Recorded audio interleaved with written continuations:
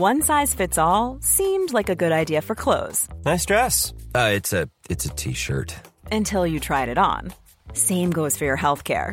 That's why United Healthcare offers a variety of flexible, budget-friendly coverage for medical, vision, dental, and more. So whether you're between jobs, coming off a parent's plan, or even missed open enrollment, you can find the plan that fits you best. Find out more about United Healthcare coverage at uh1.com. That's uh1.com. Hey there, it's Michelle Norris. I'm host of a podcast called Your Mama's Kitchen. When I travel, I'm usually looking for a way to find a taste of home when I'm not at home. And one of the things I love to do when I am at home is entertain. And Airbnb allows me to do that. When I was in California recently, I rented a house that had a great kitchen. And when we were sitting around the table, we were all thinking, we're in someone else's house. Someone could be in all of our homes as well.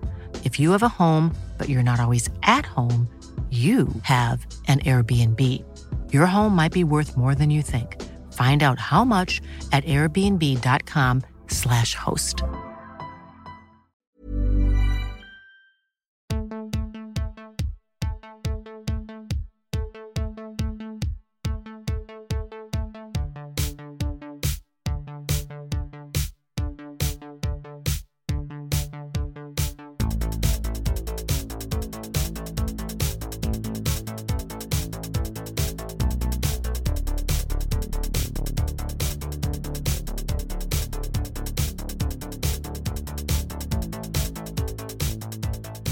Welcome to Bad Dad, Rad Dad, where we look for better dads one movie at a time. I'm Kylie. And I'm Elliot. And we're going to deep dive into some movies this week with our good buddy, Ashley. I'm back. Third time. Second deep dive. I have a really hard time talking about movies in any way other than what involves spoilers. So this is a good medium for me. It is absolutely perfect. Elliot, why don't you talk about what we're going to talk about? Yeah, we're going to be deep diving on the OG Star Wars trilogy. So episodes 4, 5, 6. Our Favorite Place in the World in Edmonton, Metro Cinema, showed all three of them back to back on January 1st, 2023. And we endured the whole thing, which was nuts. We got there at like 2 o'clock. We got there like 1:30. Mm-hmm. Movie started at 2, and then we didn't get home until after 10. What the hell? It was super fun. It was a marathon. It was an endurance exercise. Yeah.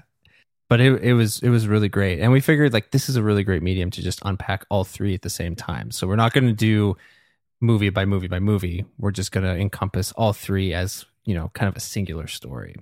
But as a heads up, as always, we're going to be talking spoilers big time. And we're also maybe going to touch on some spoilers from the entire Star Wars saga. So that'll include the prequels, that'll include the sequel saga, as well as, maybe dip into some of the Disney Plus shows. But we won't go heavy on those, but just a heads up, we might touch on those as they relate to the original trilogy. But with all of that housekeeping out of the way, I'm going to introduce each of the three films that we watched. So the first one was Star Wars Episode 4, New Hope. It came out in 1977, which is nuts. Mm-hmm. I always think of that 70s show. There's the episode where they go and see Star Wars because it just came out for the first time and it's just blowing their minds. And then at the end, Red and Kitty go see it and it blows their minds just as much. And I can only imagine what it must have been like to see this in the theater for the first time. I think that's exactly what happened in real life. Yeah. 100%. So it's an action adventure fantasy, as are all three. But this first one was directed and written by George Lucas. And then our mainstay stars across all three of the films are Mark Hamill as Luke Skywalker, Harrison Ford as Han Solo, Carrie Fisher as Princess Leia Organa, Alec Guinness as Ben Obi-Wan Kenobi, Anthony Daniels as C-3PO, Kenny Baker as R2-D2, and Peter Mayhew as Chewbacca. We also have the infamous voice of James Earl Jones as Darth Vader. A synopsis for A New Hope is Luke Skywalker joins forces with a Jedi Knight, a cocky pilot, and a Wookiee, and 2 droids to save the galaxy from the Empire's world-destroying battle station, while also attempting to rescue Princess Leia from the mysterious Darth Vader. So that's New Hope. Then Episode 5, Star Wars Episode 5, is The Empire Strikes Back, which came out 3 years later in 1980. But this time it was directed by Irvin Kershner, written by Lee Brackett, Lawrence Kasdan, and the story was by George Lucas. Then the additions to our characters in this one notably were Frank Oz as Yoda and Jeremy Bulloch as Boba Fett. As well as, of course, Billy D. Williams as Lando Calrissian.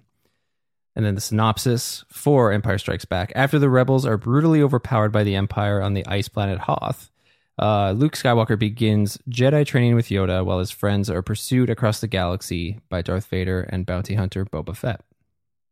And finally, Star Wars Episode 6, Return of the Jedi, another 3 years, 1983, this time directed by Richard Marquand, and the screenplay was written by Lawrence Kasdan and George Lucas. And then the notable characters that were added to this one were Ian McDiarmid as the Emperor and Sebastian Shaw as Anakin Skywalker. Synopsis is, after a daring mission to rescue Han Solo from Jabba the Hutt, the rebels dispatched to Endor to destroy the second Death Star. Meanwhile, Luke struggles to keep Darth Vader back from to help Darth Vader back from the dark side without falling into the Emperor's trap. I was kind of thinking of how nuts it must have been. Like, I feel like now they just kind of crank out Star Wars content all the time, but to have to wait 3 years in between, and at that time, I don't think VHS is really a thing. So you see it in the theater, and then you're waiting 3 years for the story to continue, and you have to remember all of that shit. I think the closest thing that we would have experienced in real time was the Harry Potter book releases. Right? Yeah. Having to wait 3 years to see. But we could reread the books. That's true. And I often did, like, leading up to a new release, I would reread everything. But even like waiting for the book releases, though. Yeah. Right? Like having to wait 3 years for like that next step in the story. Yeah, that's true. I guess we kind of do that with shows now. If there's like with Stranger Things, when we're kind of when we're gearing up for a new season, we'll rewatch all of Stranger Things. Yeah. Okay. So let's talk about our history with the films, because I feel like we each have unique relationships. I feel like everybody has a unique relationship with Star Wars. So Ashley, let's start with you. What's your history with Star Wars, the original trilogy? Yeah, so I hadn't seen anything Star Wars, and I didn't really have any interest in science fiction. Like, it wasn't really kind of like my wheelhouse. But in my grade 10 English AP class, we studied all 3 films for Archetypes unit. Really? Yeah. Oh, I didn't know that. It was awesome. And like at first, because I was like a 15-year-old and I was still a little bit of a jerk, when my teacher was like, we're studying Star Wars, I was like, ugh, boring. Space. And then we watched them, and I think it was probably one of my favorite like texts that I can call it a text that I studied in high school. And I was just really thankful for that introduction to it, and that my first introduction to it wasn't or rather that my first introduction to it was watching it kind of with a critical eye, which is like one of my favorite ways to watch movies now. So I think that I just like paid closer attention and read into them more and was more like thoughtful about what was happening in the films. So yeah, I didn't see them until I was in grade 10. And then kind of in subsequent years, I like got caught up with where everybody else probably would have been, and watched, you know, the prequels. As the sequels came out, like went to see them all in theater. Like I would count myself as like a pretty big Star Wars fan now. Thank you to Mrs. Steblick in grade 10. Nice. Yeah. What about you, Kylie? I feel like you should go first because mine connects with yours. Okay. Yeah, for me, my parents had the VHS box set of the original trilogy, and I remember it being so cool because it came in like a sleeve that you would pull out, and then it kind of had flaps that would unveil like even like more cool panels of artwork and stuff. And I thought it was so cool. So I started watching them. They showed it to me between the ages of 3 and 5. Oh, that's very young. And I watched them a lot. And I even remember growing up, my uncle, he really liked having like surround sound system and like big TV, and was all about getting the new technology around that stuff. And he got the original trilogy on Laserdisc. And I remember thinking that was so cool. Laserdisc.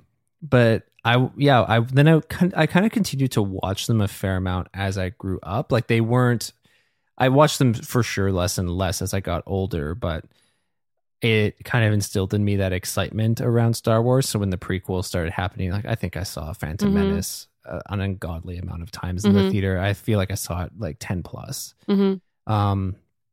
And then, I remember going to Attack of the Clones by myself. And I think I went to Revenge of the Sith by myself as well.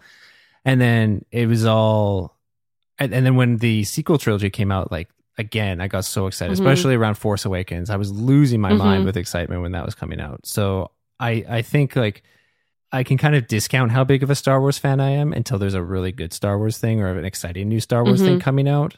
When Metro announced they were doing the original trilogy, I was kind of like, oh, that's neat. But then I thought about it more. I'm like, no, I really want to go do that. The excitement is undeniable. Yeah. But yeah, I think that's kind of my history. Okay, Kylie, go ahead. Different direction. Yeah. So I grew up totally without Star Wars, like you, Ashley. And it just wasn't in my house for a very long time. And then somewhere along the way, my second oldest sister and my younger brother both got really into Star Wars. And there's always that thing of like when a sibling loves it, and especially these two siblings who love it together. I was like, well, then I hate it. Yeah, exactly. And they particularly liked like the Stormtroopers and Darth Vader. Like my sister Britt was really into Darth Vader.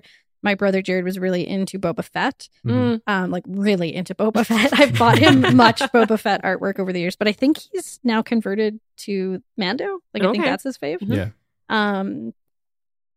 And so, yeah, I just like wasn't interested. I do know that we all, like as a family, went and saw Phantom Menace. I don't remember much about it other than I did like Jar Jar Binks, but I was 9.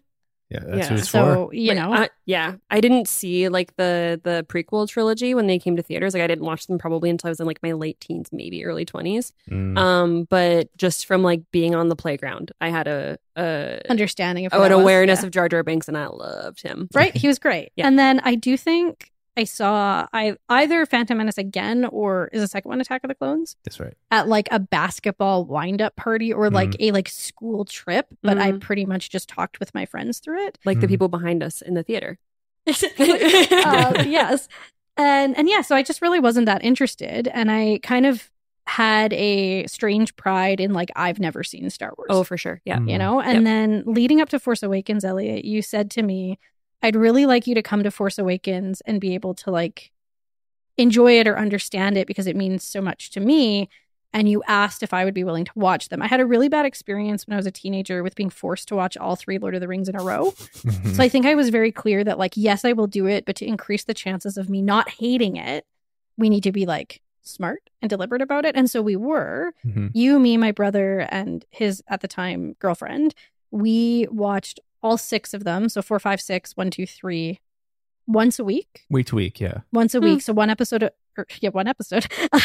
One movie a week leading up to Force Awakens. And then we saw all of the new ones in the theater together. And did we do it? I can't remember. Did we do it release order? Like, did we do 4, 5, 6, 1, 2, 3? Yeah, I think so. Yeah? Yeah. That was good of us. Yeah. That was good of us. So that was my history with it. And I texted my sister this morning and said, how did you come across Star Wars? And she said she just discovered them when she was a teenager and then showed them to my brother. And I said, did Dad like Star Wars? And she said, I think he was neutral about them at best because she said, we didn't have them on VHS, so it wasn't like you. Right. And he never like got excited about showing them. So it was like something that Britt discovered on her own. And then Jared liked it too. And it was kind of their thing, which makes sense to me because my dad would have been 21 or like about to turn 21 when they came out. And maybe he was just like a little old for Star Wars. Yeah. Or a little old to be like excited about it. I also don't think he was the biggest sci-fi fantasy guy. Like he was more horror, which makes sense because that's where I get that from. So yeah, that was interesting. It wasn't in my house growing up, and then my sister loved it, so I didn't. And even now, when they announced they were doing January 1st, all 3, and Elliot, you said I want to go. I was like, oh my. And then Ashley, I told you thinking you'd make fun of him with me. No. And you were like, I want to go to that. Yeah. And then we trapped you and made you come with us. This is true. Yeah. And so I was like, okay, I'm going to go. I'm going to have an open mind.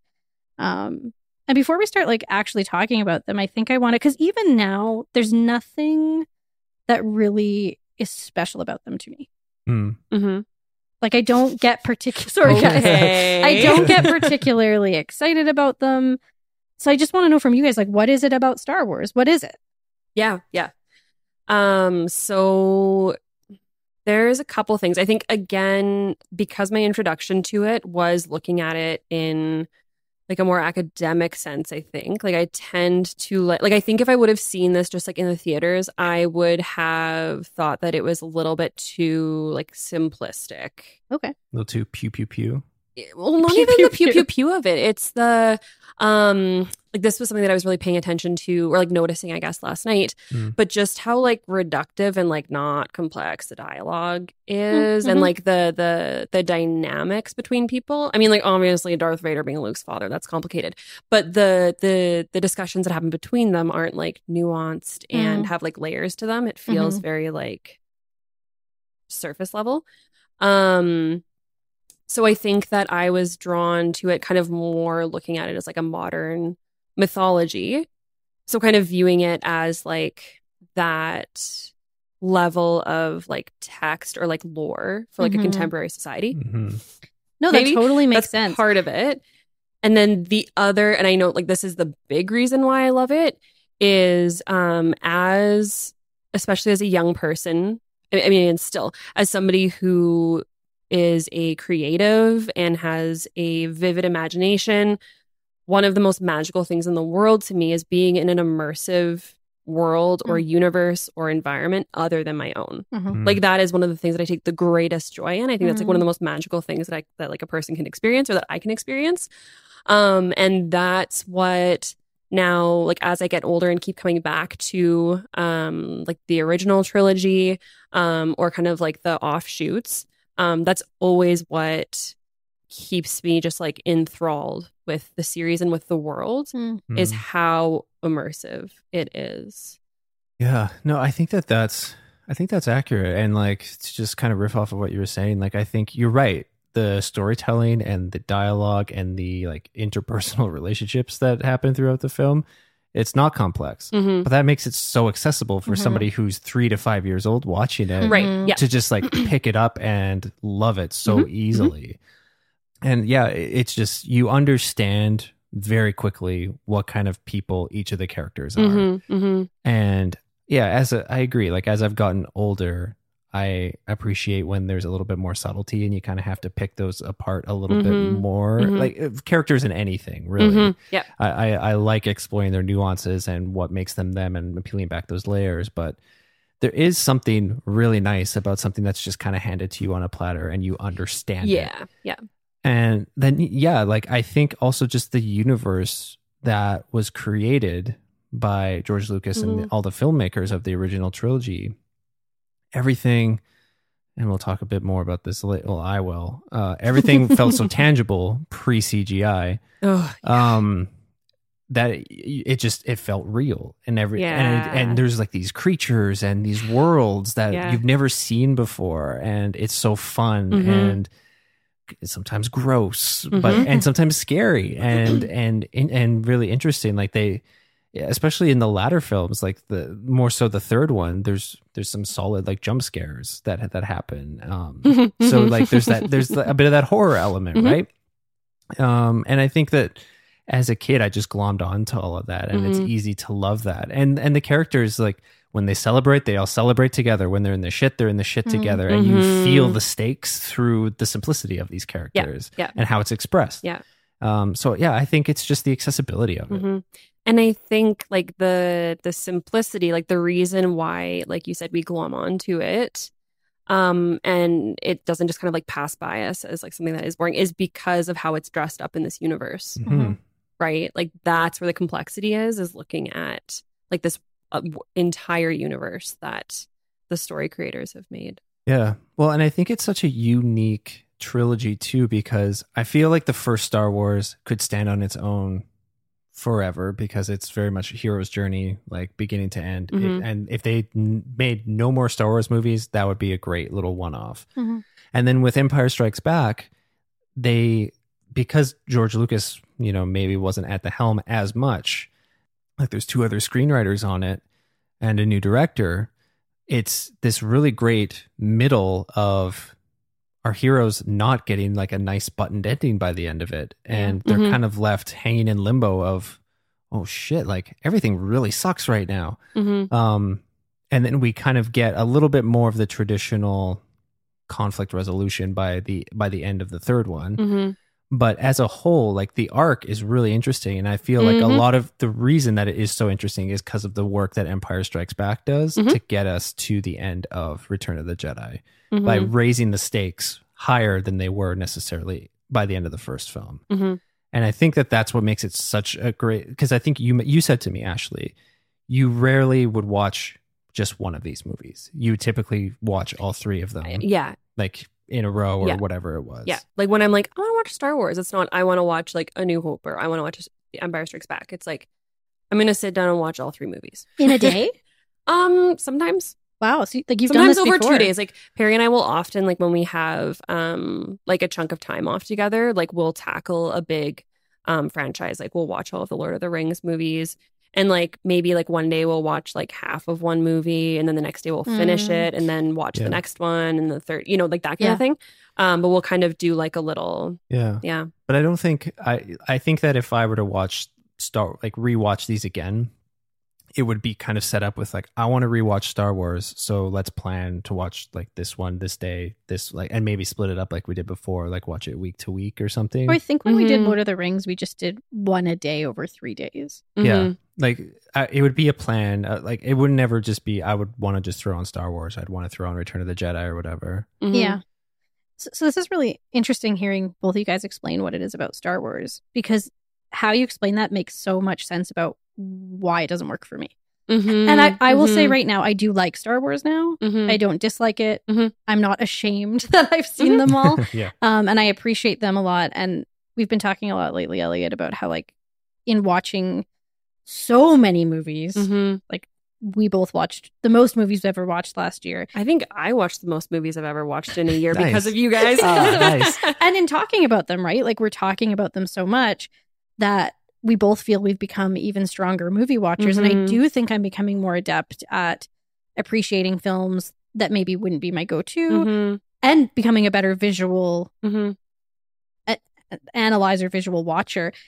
But when, particularly Ashley, when you said like they don't have a lot of complexity in the emotion or the dialogue, that's just not what I'm drawn to. Like I am drawn to, not to talk about After Sun again, but something so hyper specific that either you connect with it or you don't. Right. And this is the opposite. And then I get that that's challenging, because when I see people who like hated After Sun, it's because it didn't resonate with them. Yeah. Right. And that's, you're going to inevitably have a smaller slice of people who love your film when you have something so hyper specific. Yeah.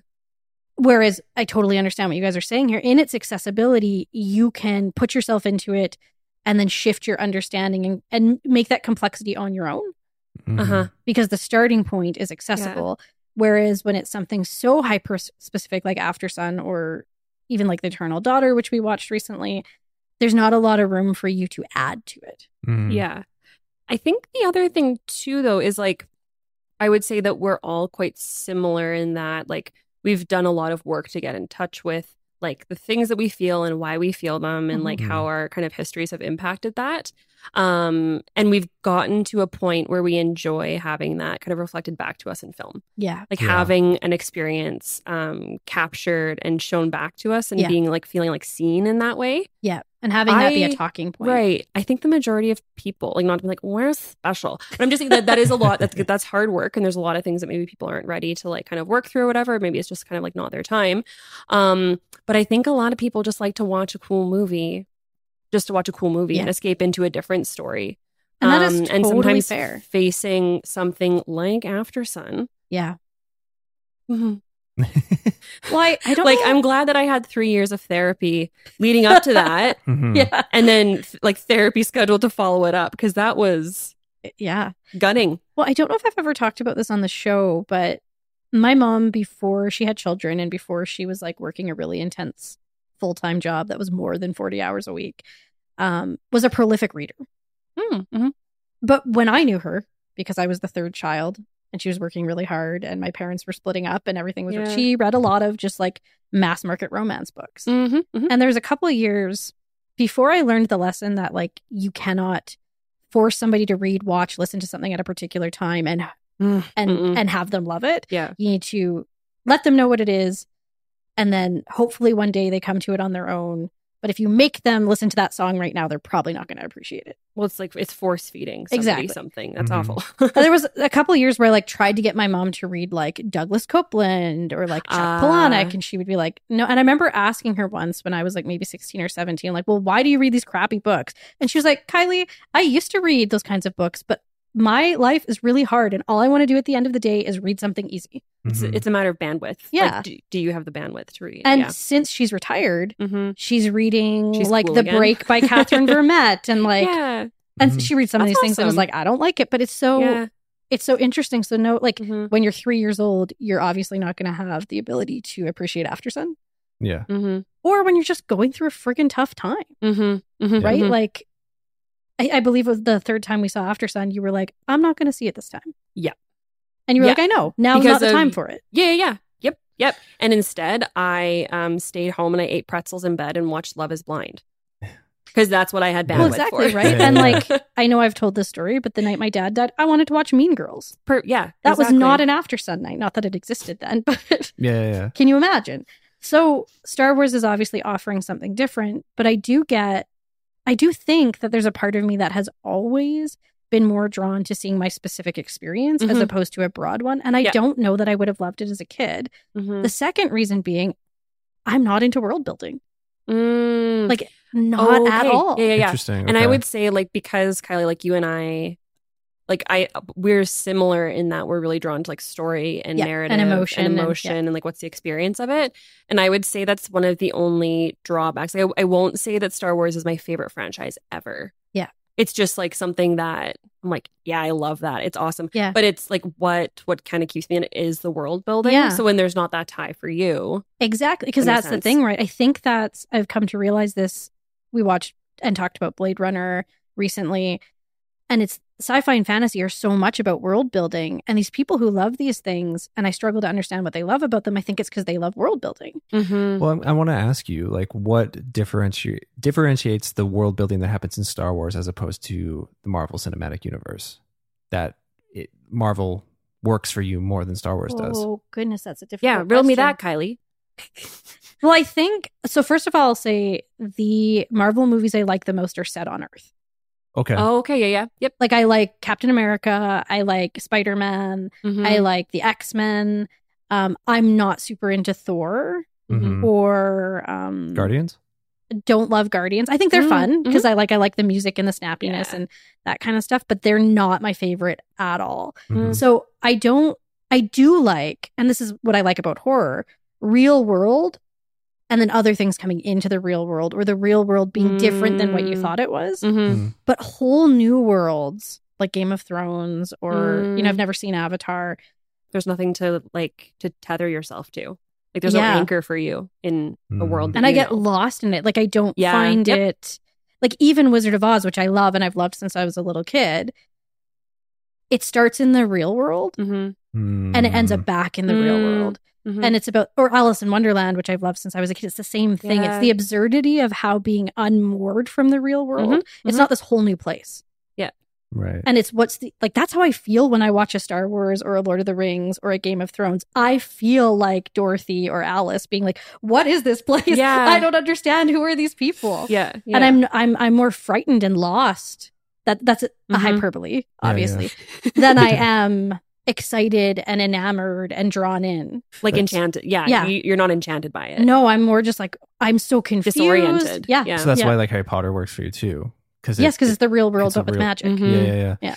That is really interesting. That's cool. Because like I said, that was a big draw for me when I was younger. Is I liked that we're going to all these different planets from movie to movie, and we're seeing all these different landscapes and stuff like that. The magic is lost for me a little bit once we get into the prequels, where everything is just CGI, and it's just, completely. It's just even too much. the bits last night. I don't know if I've never seen the remastered versions or if I've just never noticed it. But the parts that were remastered with CGI in the movies last night, big pee pee poo poo. Oh, like I could feel myself just like zoning out. Like, they don't add anything. No, they take away. They take away. Yeah. And then there were even times where, like, I think there was one scene where he's on the Tauntaun where it like it's like it's like a shot with like the like, is it like a puppet, the like actual like physical thing, the tauntaun that they've like crafted. And then a different shot, and it's obviously been remastered to CGI. And I kind of felt myself like do the zone out, like, yeah. And then it switched back to the shot with like the physical thing, and I was like, and I'm back. Yeah. I think that the world building piece it's interesting just from person to person, just how it can resonate, and it can totally change the experience of the whole thing.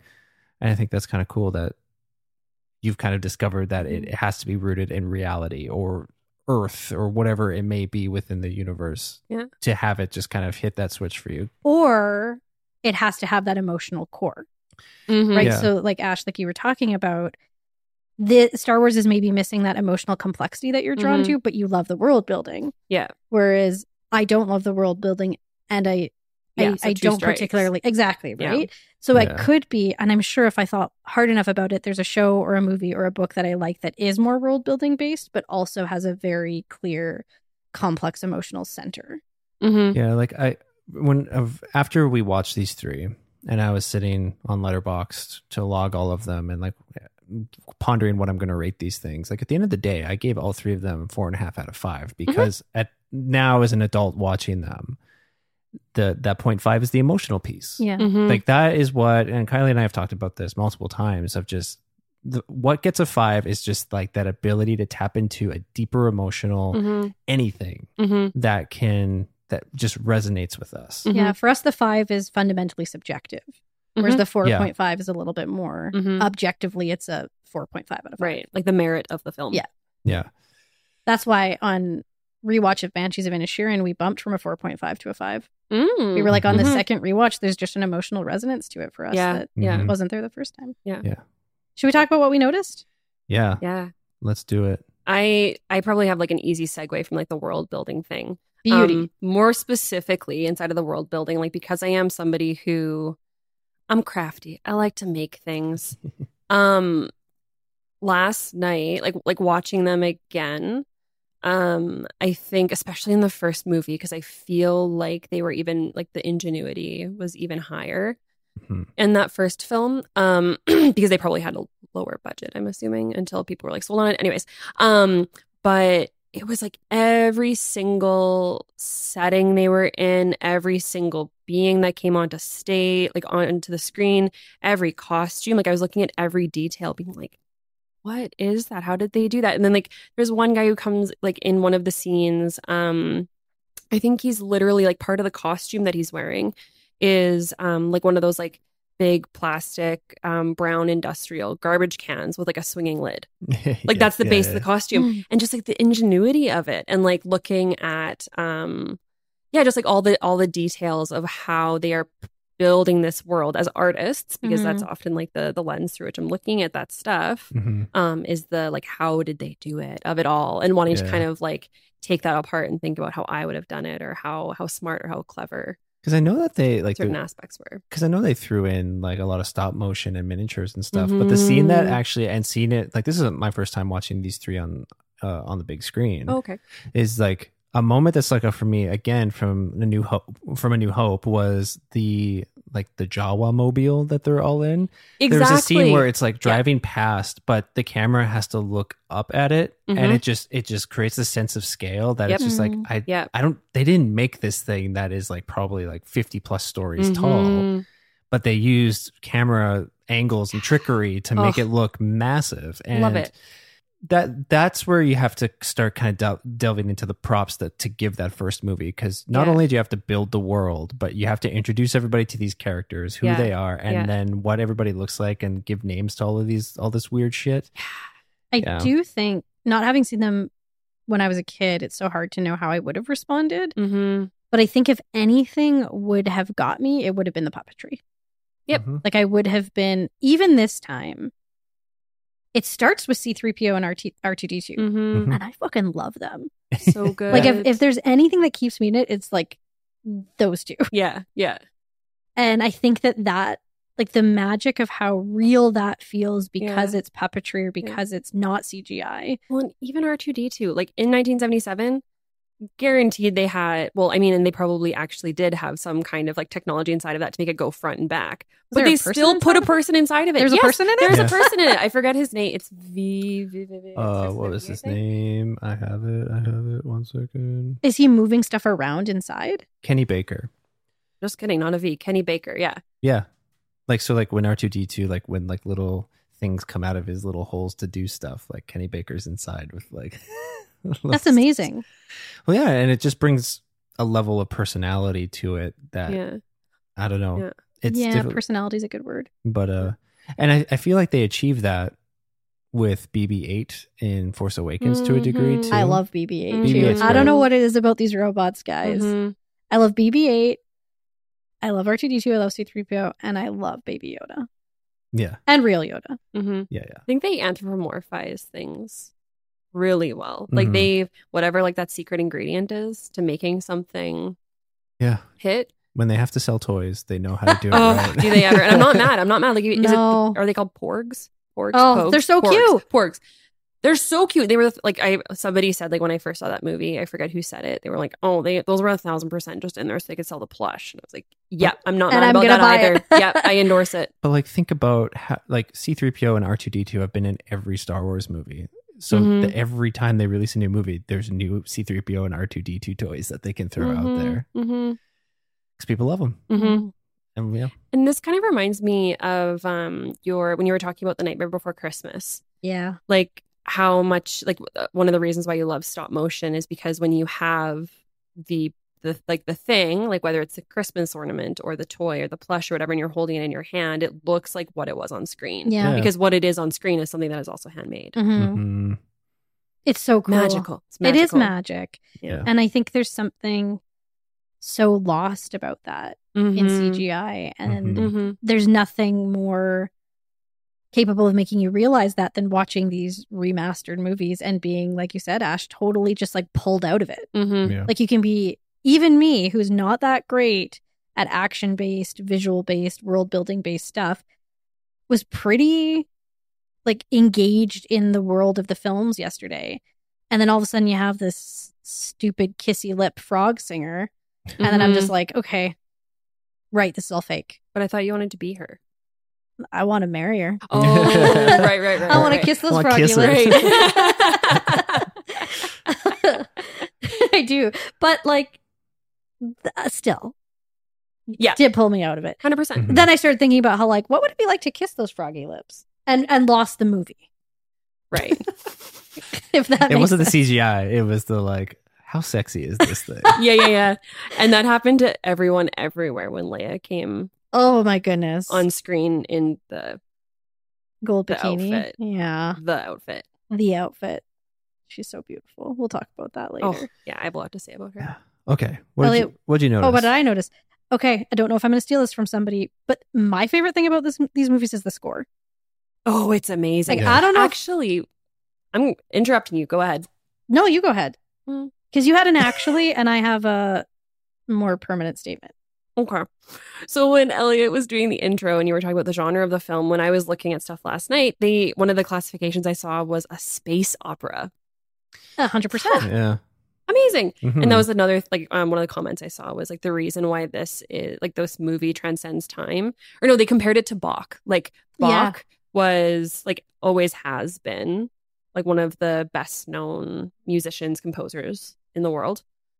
And to get like the longevity of like that type of music and imbuing it rather than like cheesy like 80s synth sounds, which might have seemed like, you know, if you were in that team, like thinking about what's our score going to be? Yeah. It's like, oh, we're in space, like 80s synth. But instead they did this like operatic. There's something so symphonic. incredible about it. And I don't know if either of you, I know you guys both are able to like glue your eyes to the screen and like lose everything around you. We actually don't blink when we watch movies. I know you guys basically turn into like, just we're actually like frogs where we have that second eyelid that keeps our eye moist, but it doesn't look like we're blinking. So you probably didn't notice, but every single time at the start of the movie, I was like, Oh no, I did. I loved it. And during the Imperial Marches too, I'd be like, like that was getting me. The score gets me, and I have to say, my favorite freaking part is like when the like do do do do do. That's the beginning one, right? Yeah. Mm-hmm. And then all of a sudden it gets into the like right before, like when it starts, it gets all like ominous and then like it pans down. Yeah, I love it. And there's something, even though I have no nostalgia for these movies because I didn't watch them when I was a kid, I have been hearing that music my whole life. Mm-hmm. Mm-hmm. There's something about when that music goes at the beginning and Star Wars goes up on the screen and the scrolling happens that just your heart can't help it. Well, can't help but I'm swell. imagining it right now and I have goosebumps, right? Well, it's because any time that I've seen a Star Wars movie in the theater, every time that the Star Wars title card comes up, the whole theater cheers. And I've never seen it in a theater before. And oh, really? Oh, like that moment, like in the first film, like when that happened last night or yesterday, when everybody started cheering, I was like, oh, this is going to be awesome. Yeah. And then, that was that was like such a nice way to start each of the films, was like slightly different audience, but same reaction that everybody just like. Well, I think it's exactly what you're describing. Like every time, like we're all so excited that that's just the release, and it's this really weird electric energy and I think it's built up from the Fox logo all the way through a long time ago in a galaxy far, far away card that happens, and then the instant crescendo like coming hit. in, But then also how it then like dwindles down to that slightly ominous feeling, like it kind of brings us down with it and prepares us for the start of like there's a story and it's not going to be easy and like it something's amiss. It's so perfect, and it's not that frustrating, oh, I'm watching a horror movie and it's telling me exactly how to feel. It's like, this is just helping guide my emotions. Well, and like the crawl happens and all the crawls end with an ellipsis. And you're just like, okay, like it tells you what's kind of going on and you're like, okay, but here we go. It's really exciting. And Elliot, you and I saw John Williams' Symphony. And all of his music does this. Like Harry Potter does it, Jaws does it, Home Alone does it. He's one of the greats. Like, honestly, there's a very specific John Williams sound. Like, you can kind of pick out when you're hearing John Williams compositions, but he just knows how to tailor his magic to whatever he's working on. And it makes your heart feel something. So I just was like so in love with the music this time in particular. And I mean, getting to hear it like on theater speakers is just so impressive. And not only that, but the way that the music cues us to like I'm not, the exterior shots don't do it for me. It's the music that tells me, oh, we're getting into like Darth Vader. Or like, oh, our heroes are in trouble, right? Or we're on Yoda's planet, whatever that's called. Does it have a name? Dagobah? Yeah. I love that you guys know that. Yeah, the music is so good. So that's what I really noticed this time. Well, and this is the first time in a long ass time that I've watched them back to back. So I didn't realize, and we were talking about this in between films, that the Imperial March doesn't come in until Empire Strikes Back. Like it doesn't even exist in Star Wars, but that's such an iconic piece of music, and to come in once the series is already established and be just as iconic as the Star Wars theme is awesome. Well, and it's got to be a piece of music that even if you haven't seen the movie, people know it. Like if you do the dun dun dun dun dun, dun like somebody's who's never seen the movie could start humming it along with you. Yeah, right. Yeah. And that's, I don't know, it's really, really, really impressive, and I love it so much. Did you notice how like the Imperial March is what's playing when Darth Vader dies, but it's like a softened version? I did. It? That really got me. It did. I agree, and I had never noticed it before. This is my second time ever seeing it, but I found it to be really beautiful. Me too. And sad. Yeah. So I got more emotionally out of the music, I think. Like that was bringing my emotions along. Yeah. More so than the dialogue or the characters or the plot. Yeah. It was helping to bring that complexity out for me through the music. Completely. Really loved that. Yeah. What'd you notice? Something for me, and I'll get into kind of a bit of a discovery that I found as I was just thinking about it in our next section. But something for me was just the character of Luke and, his evolution from little piss boy to Mac Daddy Jedi. he just like his whole story, he has to take on a lot, which includes a lot of family trauma. Yeah. And then the brief flirtation with incest. And then, and then ultimately becoming the last Jedi, the last of his kind, I guess you could say. But like, despite all of that, the care and the love that he has for the people that important in his life, like not even immediately in his life, but just the people that he wants to stand up for and care for, like, and just to see how much that drives him, despite the other things that I mentioned, is just, it's really impressive. And I can't even imagine having all of that on your shoulders, like the kind of the fate of the galaxy, essentially. And then to also carry on this tradition, this line of Jedi that is also all in your hands.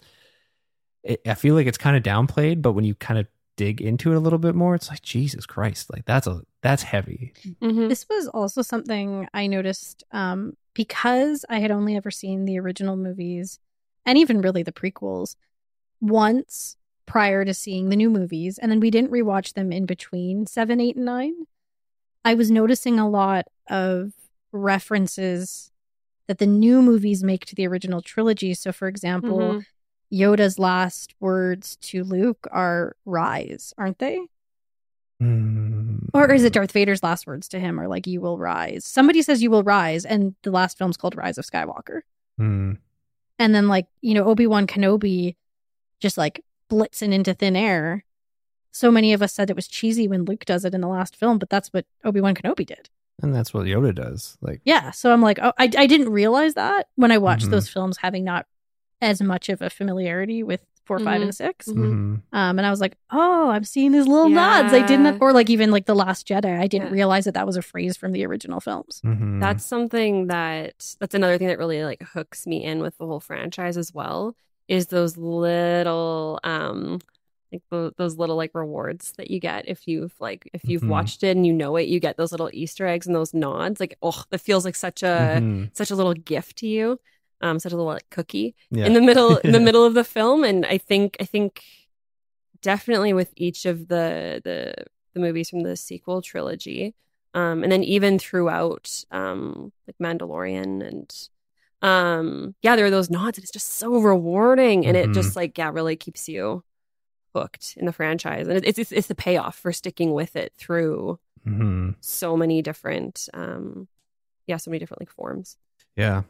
No, I think it's great. And I mean, in terms of just like some other things about the characters, like Leia, like I think just how badass she was really stuck out for me watching this. Goodness. And just also just like how much she falls in with her people as opposed to being above them. Like she is, for all intents and purposes, like royalty that rules over people. But the fact that she's in the shit and she's like helping give orders and keep things organized and won't, you know, when they're evacuating Hoth, last person on the ship kind of thing. Yeah, exactly. That was something that, I mean, I've always loved her because like, how can you not?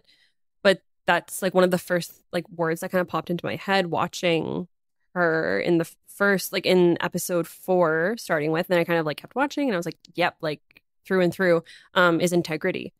Like she has this deep belief in this mission and this like prevailing of like good over evil. And she never strays from it. Like nothing wavers her from her path. And I think especially for the time that these movies were made, that's so notable for a woman in a movie to be like the most rock solid character. Yeah, she's not damsel-y. Not at all. No, like, not at all. She finds herself in trouble, but like everything seems calculated, even when she's kidnapped or anything. Like there's so many times where she wrestles a weapon out of somebody else's hand because she can do it better. Nobody is saving her. She's saving herself. And sometimes she needs some help because we all do. Yeah, completely. And like her emotions are even keel. Like she is like handling shit and like taking care of business. Like often, like it's Luke being the whiny BB piss boy, I think you called him. And then Han is just being a turd, a lovable turd. But yeah, that's something that really struck me, is how much that role must have done in that time. Yeah. And then also how much it's like the ripple of it has impacted like women in film, women in sci-fi. Yeah, I think if I Since had then. seen it when I was a kid, she'd actually be a really important role model, Completely. right? And so much of what I knew about Star Wars before watching it in my 20s was just like, you know, Ross and Friends wants Rachel to dress up as Princess Leia in the gold bikini. And I think I assumed she wasn't as cool as she is based on like, you know, what I'd heard in just the pop culture zeitgeist, right? Yeah, completely. Yeah. Completely. And if you want to talk about, like, obviously, like, everybody loves the bikini scene, but, like, the context of it is really that's awful. Dark. Yeah, it's really dark. That is dark. Well, and like even the way that Carrie Fisher wears that, like just in her face, she's just like, for fuck's sakes, like the defiance. This is like, she's just like, I'm gonna play it cool, but then like she fucking chokes out this giant monster with her own chains. Yeah. Which is that so badass. is amazing. Incredible. And then she's like hops on like the like gunboat and it starts like whips this gun around and is like taking out a bunch of bad guys. She's amazing. The bikini is just like not even a thought. Like her thought is to not be sexy and to do this stuff. Like and as soon as, so, you know, actually I'm assuming we all have a crush on her. Yeah. Obviously. Clearly.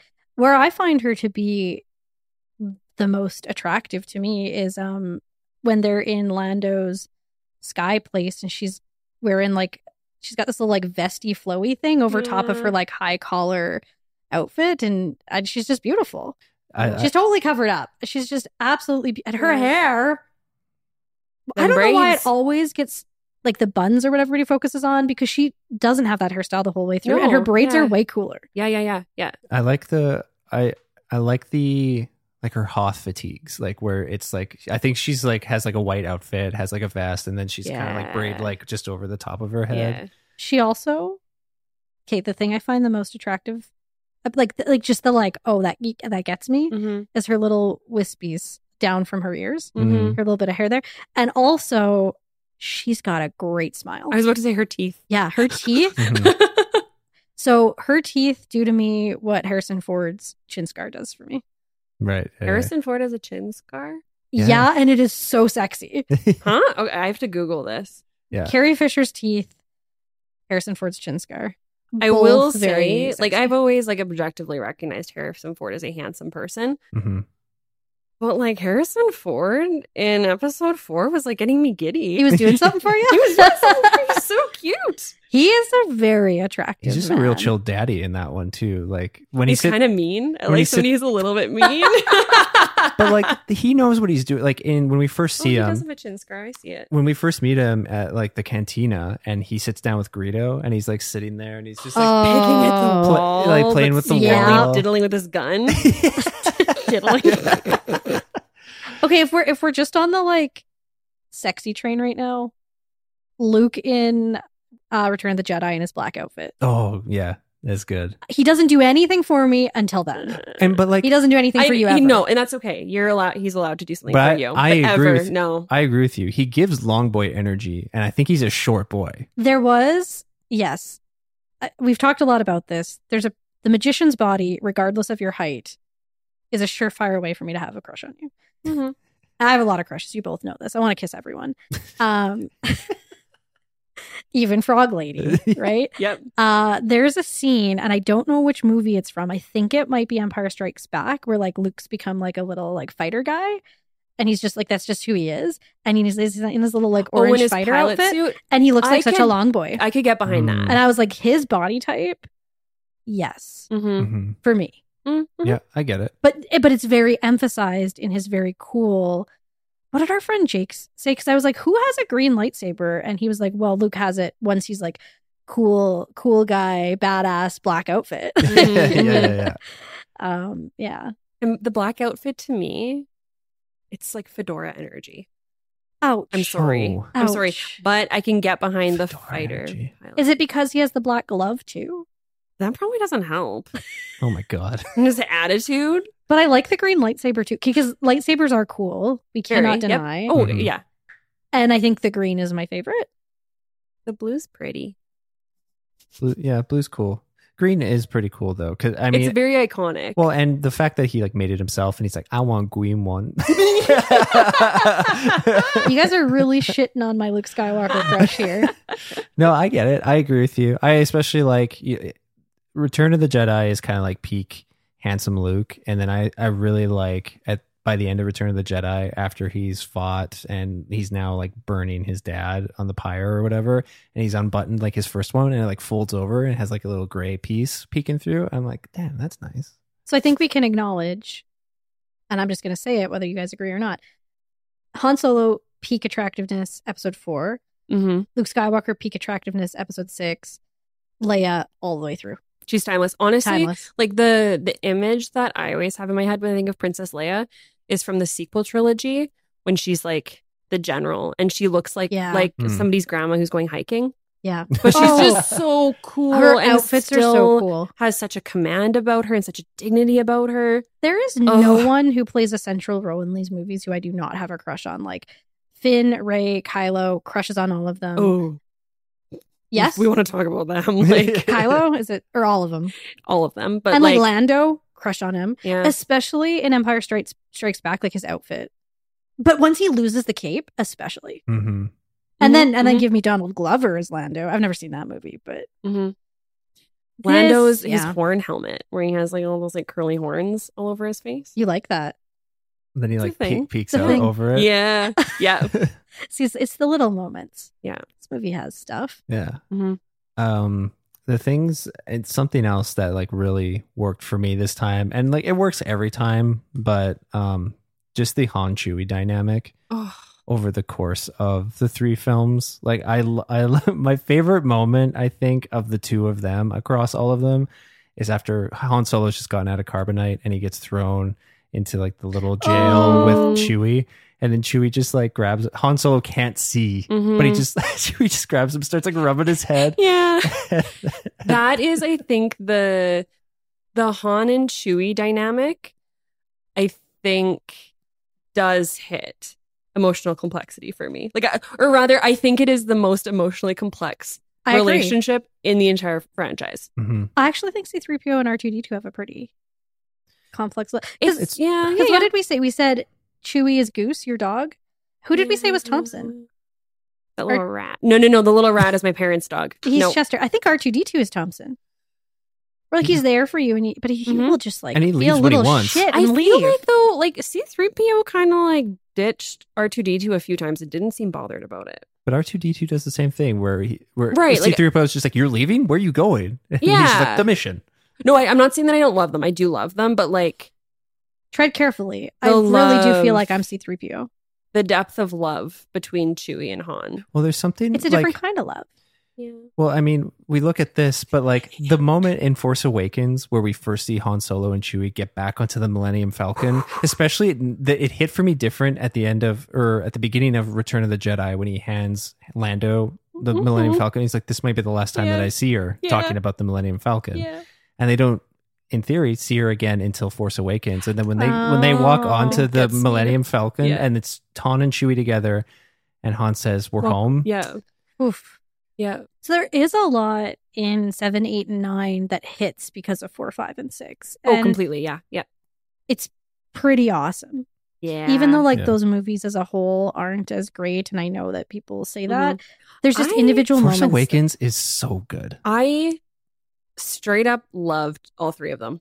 Like every time I left the theater from all 3 of the sequel trilogy, I was like, that was friggin' awesome. I've seen Force Awakens a lot because I taught it for a while. Oh, cool. But when we saw it the first time, I remember saying to you, Elliot, like, this was a Star Wars for me. Mm-hmm. And I mean, part of that was cool, because I had never seen it as a kid. Yeah. And like when we watched them, it felt like I was watching them for you and my brother so that I could appreciate something that you guys loved. Mm-hmm. But when I watched that, I felt like this can be mine. This won't be my sister's. It won't be my brother's. It won't be my partner's. It'll be mine. Mm-hmm. And part of that was I've always, like even as a little kid, and I see this with like our nibblings where like our nieces like things that have girls at the center of them. Mm-hmm. Mm-hmm. Like I remember when we showed when our youngest, or our oldest niece, she's going to be 11 soon, was little and she watched Big Hero 6 and we asked her who was your favorite and she said all of the girls. Yeah. And none of them are main players. No. Mm-hmm. And well, that's just a basic psychological thing that you associate with and kind of like attach to whoever looks like you. But having Rey, amazing. like just so awesome. Yeah.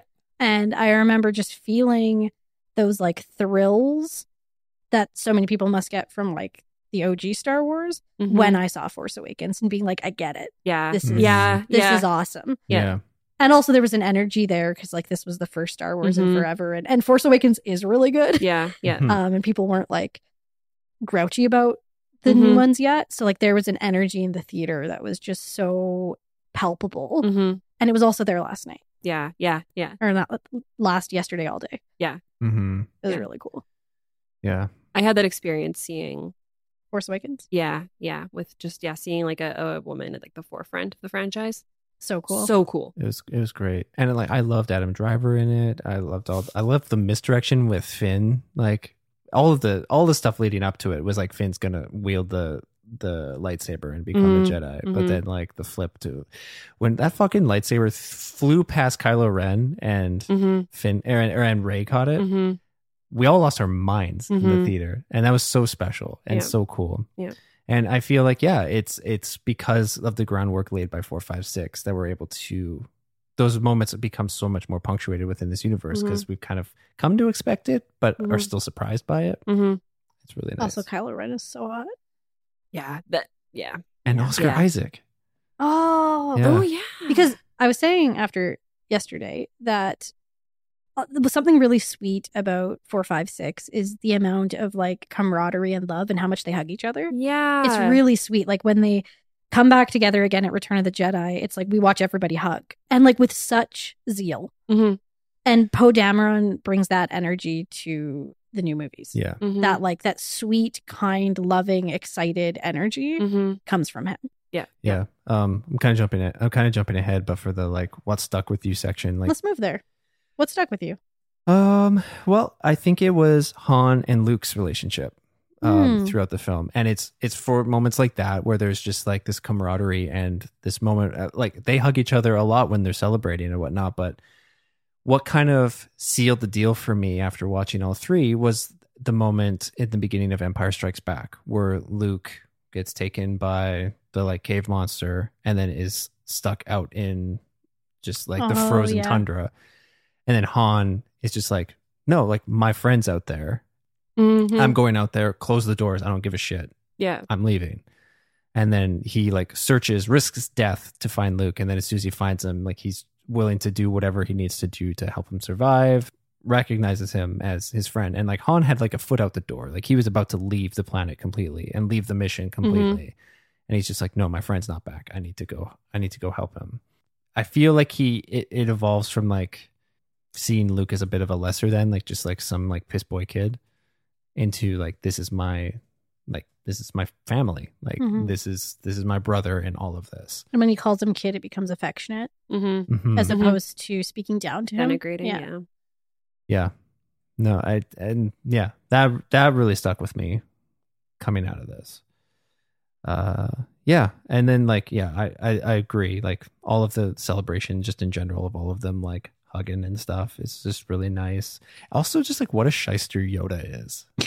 I did not remember that for some reason, and watching it I was like in disbelief. I love it so much. It's really funny. He's like, it's really honestly funny. He reminded me a lot of my grandpa Jack, who like like Ash, I don't know if you know this, but my grandpa, like he's old, he's 98. A couple of years ago he fell and hit his head, and in the hospital he pretended not to know who my mom and my sister were, just to play. I think you told me that. I'm like, what a shyster. Yeah. And she's like, now is not an appropriate time. Like when Luke says, is Darth Vader my dad? And he's just like, I need to rest. Yeah. Like, now's not an appropriate time to do that, Yoda. But you gotta love it. Yeah. The humor in these movies is so freaking good too. It is like, really it is good. Funny. Even with just like little visual gags like that little guy who I like so much. In Return of the Jedi, just a little like the little rat guy. Oh, so good. I love it so much. Yeah. I think we should sandwich our what stuck with you, since I'm the lesser Star Wars person here. So I'm gonna go in the middle if that's okay. So we're all therapy people. Something that really struck me. Oh God. Sorry guys. I'm having an issue. Something that really stuck with me was the time that Luke spends training with Yoda in Empire Strikes Back and how reminiscent of therapy it is.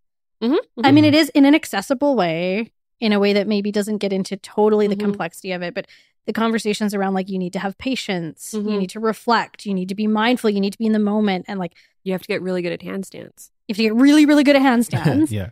But even like, I mean, that sounds silly, but like that moment when he's doing his little handstand and then he like thinks of Luke and Han and everything falls down. Leia and Han? Yeah. Yeah. Of himself, should I say? Of Leia and Han and everything falls down is like so. And Yoda has a line where he says something like, you're always looking to the past or running to the future. As someone with a lot of anxiety, that's like really relatable. Like this idea of like Yoda's literally trying to make Luke like practice mindfulness. Yeah. Well, and that's heavily what, or that's what the Jedi kind of concept is heavily based on, is like Buddhism. And like this idea of the and present after, moment, right? Yeah. And I actually think there's a lot, like we were speaking of with Leia, how for the 1970s, what a badass, thoughtful, well-rounded, what a shame there isn't another female character to another woman to be a part of that. But like she is so great. I feel like the message in the Jedi is actually really like important. This idea of being present, like not letting your hate and your anger consume you, and like looking to the kindness, looking to the empathy. And even though you feel it, letting it go. Yeah, like it doesn't say you can't be angry, you can't hate, but don't use that as your power. Yeah. Well, and I think that's really interesting, likening that whole sort of sequence to therapy, because at the end of it, like Yoda doesn't want him to leave, or like says he's not ready or whatever in so many words. But Luke sets that boundary. He's like, no, like this is where I draw the line. I have to leave. I have to do this. Even if it has all of these ramifications that Yoda is hinting at. He's just like, this is my destiny to go do this. This is what I feel is right for me. I got to do that. And that's kind of what, I mean, I don't have a therapist that's like, no, don't go. But like, you work through all of your things and you learn as much as you can. And then you apply that to how it works for you. I mean, it's not unlike we're never done at the end of a 50-minute session.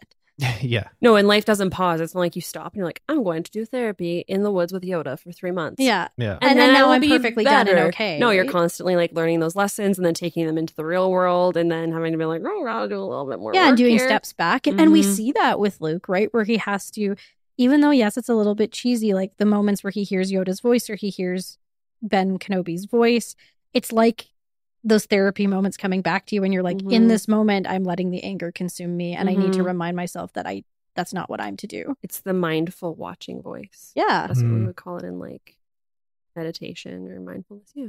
And I just thought that was really like actually a really important ethos for, you know, people to have taken away from these films, which I'm sure they did. Like there are people for whom like the Force and like the idea of the Force is something that like that guides their lives.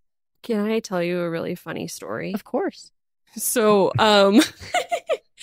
so my entire life, my dad has a penchant for, he likes to mosey, he likes to wander, he likes to like smell the roses, you know?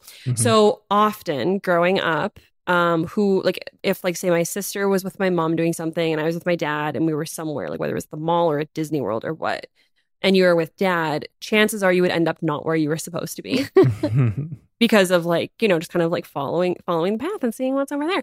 And then so often we would get like separated, lost, whatever. And my dad's thing was, oh, I would be like, well, like now with cell phones, it would be like, oh, well, we should call them. But even when I was a kid, like when we didn't have cell phones, he would always say like, well, no, I'll just use the Force to find them. Like, and we would just kind of like continue meandering and mosey until we found them again. And it was like a joke, but like kind of serious, but like mostly a joke. But now even like with cell phones, like this happened recently, I feel like, where I was somewhere with my family and we got separated. And then I said to my dad, like, oh, let's just call Em and Mom and see where they are. And my dad was like, well, no, let's try the Force first. And then did it work? So, like, yeah. Like eventually you kind of stumble into people, but that's always been my dad's advice for when I'm lost. Because I get lost a lot. It's like, oh, like try using the Force. And like it's a joke, to be clear. It's a joke. But like it's kind of maybe not a joke. It's very silly. It's a great story. Very silly. I love that. It's cute. It's really cute. Well, I think it's great. I don't think like thinking about our dynamic, Kylie, I think that would work well for me, who's somebody that could wander and take their time getting somewhere. Oh, you could. But not Think for you. about, I just have to pause for a moment here. We took a trip to Toronto this summer. Yeah. And we went to the Royal Ontario Museum. Yeah. And Ash, you could have spent all day in it. Yeah, correct. And Elliot left to go meet up with a colleague. And it was just me and you. And we were, I think, in the like the centuries across the world area. Like the furniture? No, rooms? it was like Rome, Greek. Oh, like Greece, the Egypt, that area. And I was just like, I'm going to go over there and read a book. Mm-hmm. How many times during that, or even when we were at the art gallery, when we were down where all the like the spoons and the cups and the stuff and all of the like religious stuff was. And I like, you guys were wandering, doing your own thing. And then I just went out into the lobby and finished reading a book. Oh, I can wander and look at stuff. Just stuff. Oh, yeah. You doesn't two matter could have what just it is done it forever. But that's why I like this movie. There's so much stuff to look at. Mm-hmm. And I need to pause and like read a book. Look. Right. You need to get like a narrative going in your head, get some story happening. I do. Yeah. But you guys are wanderers. Yeah. Sometimes you just need to use the Force to get back to us non-wanderers. Right. Yeah. Ash, what stuck with you? So let's see. I think the question that I kind of had in my head going into it was like interested at looking at why people like these movies so much. So kind of thinking about that a lot as I was watching them. So what stuck with me was some of the like conclusions, I guess, I came to about that question, like why people like them. And I think we've talked about that a lot in a lot of ways already. But I think it's, kind of like I said at the beginning, kind of its place as like a modern myth, very much, and something that will be timeless, kind of like Shakespeare, right? Like we can take those stories and like, yes, it is the same story kind of over and over again, but why, like the reason why it works is that it's universal, and like those really core concepts that the movie is dealing with, like it's just the triumph of good over evil, and like love over hate, and like friendship over like enemies. Like it's such a simplistic dichotomy that they're playing with constantly across all of the films. So I think that that's something that will stick to me, is looking at that simplicity.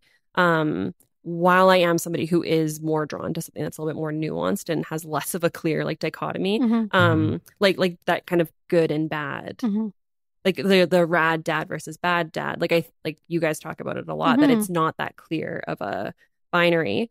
But Catchy it can title, be though. Pardon? Catchy title, though. And also, right. Also a really useful starting point. Right. It's hard to get into the nuance and the complexity if we haven't started somewhere more simple first. Exactly. It's pretty much impossible. Exactly. And sometimes even if you are somebody who has waded into like that complexity and like getting comfortable with those gray areas, going back to the binary is like, oh, sometimes it can be as simple as this. Yeah, it's just like choosing to love somebody over hate them, or choosing to like back this, like the side of good versus the side of evil. Yeah. I think that's great. But now to smash that binary apart, which is the fun part of Daddy Deep Dive, is we don't talk about bad dad and rad dad. We talk about like what does this film help us understand about dads? Can I start us? But before you do, I just want to I can't start us. I want to say like the one more thing that'll stick with me just about our theater going experience is that in Return of the Jedi, when the Empire showed up and is starting to just kind of chew the scenery with his stuff, you nudged me and then gave him double middle fingers. I saw the double middle fingers and I was like, what is that about? Just to the Emperor. That's really funny. Because I freaking hate him. And then you're like, I just want to flick He's him. gross. Oh, I did say I want to flick him, and then I flicked the screen. Yeah. Sorry, one last thing. They are so good at casting people. Like across the entire franchise, any of the like generals or anything, like anybody who's like really high up in the Imperial Order, their cheekbones are so evil. They're so sharp and cut, and you can always see their bottom teeth. Like they're so scary. Also really impressive that everyone stuck with it for all of them. Yeah. Right? Oh, that yeah. like at no point was Harrison Ford like, I don't want to do this anymore. But apparently This is another thing really quick. Maybe we're going to stay in this section a little bit longer. Carrie Fisher. We're wondering. Okay, so I've talked already about how much I love Princess Leia. I really love Carrie Fisher specifically. Mm-hmm. And I know that she's not somebody, or that she's somebody who doesn't necessarily have like an unspotted past. Like she's been, she was really open about her struggles with like with drug use and addiction, and she has been like, she lived with a mental illness her entire life. Apparently, in the second movie, there were times where her and Harrison Ford weren't talking because he was so like disappointed in her drug use. Yeah, which is very as a harm reduction strategy, not great. Right. Mm-hmm. Right. There's also, this is kind of dark, but there are like screen grabs I've seen online where like if her hands are visible, you can see like her coke nail, like her, like how you have like one long fingernail. So that's kind of sad. But I think one kind of amazing thing that came from that is that Carrie Fisher, as the years went on, was somebody who was incredibly honest and vulnerable and vocal about having struggled with addiction, having struggled with mental illness her entire life. She created a lot of art about it. Like she was a writer. She did like a one-woman show about her addictions. And there was a little thing that I read last night, kind of just in my like trawling the internet for, you know, different thoughts and things to talk about. But I think it was one of her biographers said that her experience made her kinder and more empathetic and open to all sorts of different people. Like it connected her to the human experience more, which I just think is like a really amazing thing to have come out of like her experiences with, because like she was born into show business as well. Like talk about being set up for just like a mess. There's a question that gets asked on Reddit a lot, in like the movie subreddits about like what's your worst experience at a fan expo and what's your best, and consistently Carrie Fisher is best. Good. Consistently, like she would not care if she took 40 minutes with you and there was a lineup, and she would speak to you human to human, and she would remember you the next. I think there was one I read about like somebody wasn't feeling well, and the next day she showed up with like Tylenol for them or something like that, or like sent them food to their hotel room. I don't know. Like she was just, like you said, kinder, more empathetic, and open to all sorts of people. Funny. Holy crap, she's funny. She's hilarious. And I love that. I love like somebody taking their experiences and their trauma and turning it into a real snappy sense of dark humor. I also mentioned yesterday that I've been watching like 30 Rock, and I think I'm in like season 1 or season 2, but she was a guest on one of the episodes. She actually, I don't know if she won or if she was nominated, but she was nominated for an Emmy for that episode. Was she great? She was, hilarious. She was incredible. And it was so just like self-deprecating and like, it was funny. It was real good. That's awesome. She's so good. I love her so much. I love that. Yeah. R.I.P. Yeah. Okay, let's use the Force to find our way back. To find our way back to where Kylie is. Like I said, I you wandered guys, off. you guys were wandering. I was standing there waiting. That's why you had that book out just now? I do have one upstairs. I should have brought it down here with me. So let's smash the binary. It's not as easy as Jedis and Siths. It's not as easy as good and evil. Let's talk about what these 3 films help us understand about Dad. So one of the things that I was really taken with, knowing we were going to talk about this and looking at it through that lens, I can't not watch a movie through this lens now, but is the idea of chosen family. Yeah, completely. So by the time Luke finds out that Darth Vader is his dad, and it's even more complex than that, right? Because Ben says to him, like, Darth Vader did kill your dad. It's like Anakin was a different person. And I love that Ben gives us a little like, it's true if you look at it from a certain perspective. Right. Which is true. Like there is nothing but subjective truth in my mind. Sorry to all the students who have had to listen to me talk about that on end when we study Life of Pi. So particularly the moment that really coalesced this, which I think is there throughout the whole film, and Elliot, you already spoke to it with like Han and Luke and like the idea of family with them, is in Return of the Jedi when the Emperor keeps saying to Luke, your friends are failing or your friends have failed. Turn to the dark side, your friends have failed. And he refuses to because they're not his friends, they're his family. Like he has made a new family with Yoda and with Ben and with Han and with Lando and with Chewie and with R2-D2 and with C-3PO and with Leia. And even though he comes to find out that she is his sister, like they were family before that, right? And throughout these films, he's reckoning with like this man being his biological father. Mm-hmm. Right? Like, but in the end, he makes his choices about who his family is. And in so many ways, this feels, Elliot, like it could be a really relatable journey for you about like, it's okay to not choose your biological family as your family. Mm-hmm. Mm-hmm. Like these films seem to say that. And yet you can still, like, here's where it does get complex. You can still hold empathy and honor and love parts of those people as you choose to not have them be immediately in your life. Mm-hmm. Mm-hmm. Yeah. Like the whole final confrontation between Luke and Vader seems to be him saying, I don't care that you're my dad. And I do think there's good in you. And I don't think you're all evil. But this is not the life I'm choosing just because you're my father.